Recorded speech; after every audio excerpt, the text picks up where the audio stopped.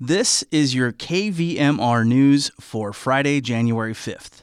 Hello, I'm Claudio Mendonça. The Sierra Nevada checkerboard shrank a little bit recently.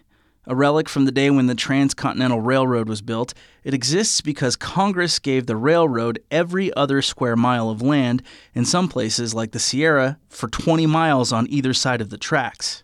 150 years later, what we are presented with is a situation where we have federally protected land right next to private land. And this creates a conservation challenge for us. And by acquiring these checkerboard lands, we're able to create connectivity in the Sierra Nevada so that we have a contiguous area of protected land that can continue to be habitat into the long term. That's Rachel Hutchinson. She's Sierraville District Ranger for the Tahoe National Forest.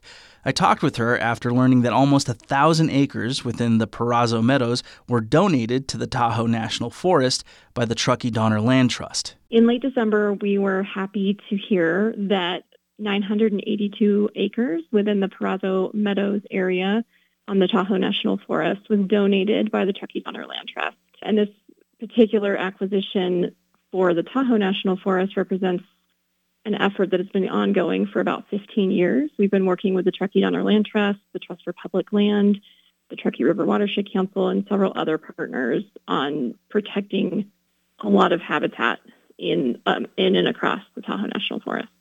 The Purazo Meadows system includes critical habitat for many endangered plants and animals endemic to the Sierra Nevada and are also an essential part of the Truckee River watershed, which is a significant source of water for the Truckee and Reno-Sparks areas. The lower Purazo Meadow system is important because it creates this continuous connected area of meadow habitat that is about 900 acres in size itself.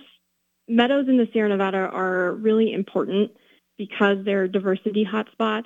They store water and they filter water, creating water supply late into the summer months, which we all know in California can be pretty dry. They also sequester carbon. Meadows are also really important as wildlife habitat because they are wet late into the season, and they also can act as areas where fires can be suppressed naturally.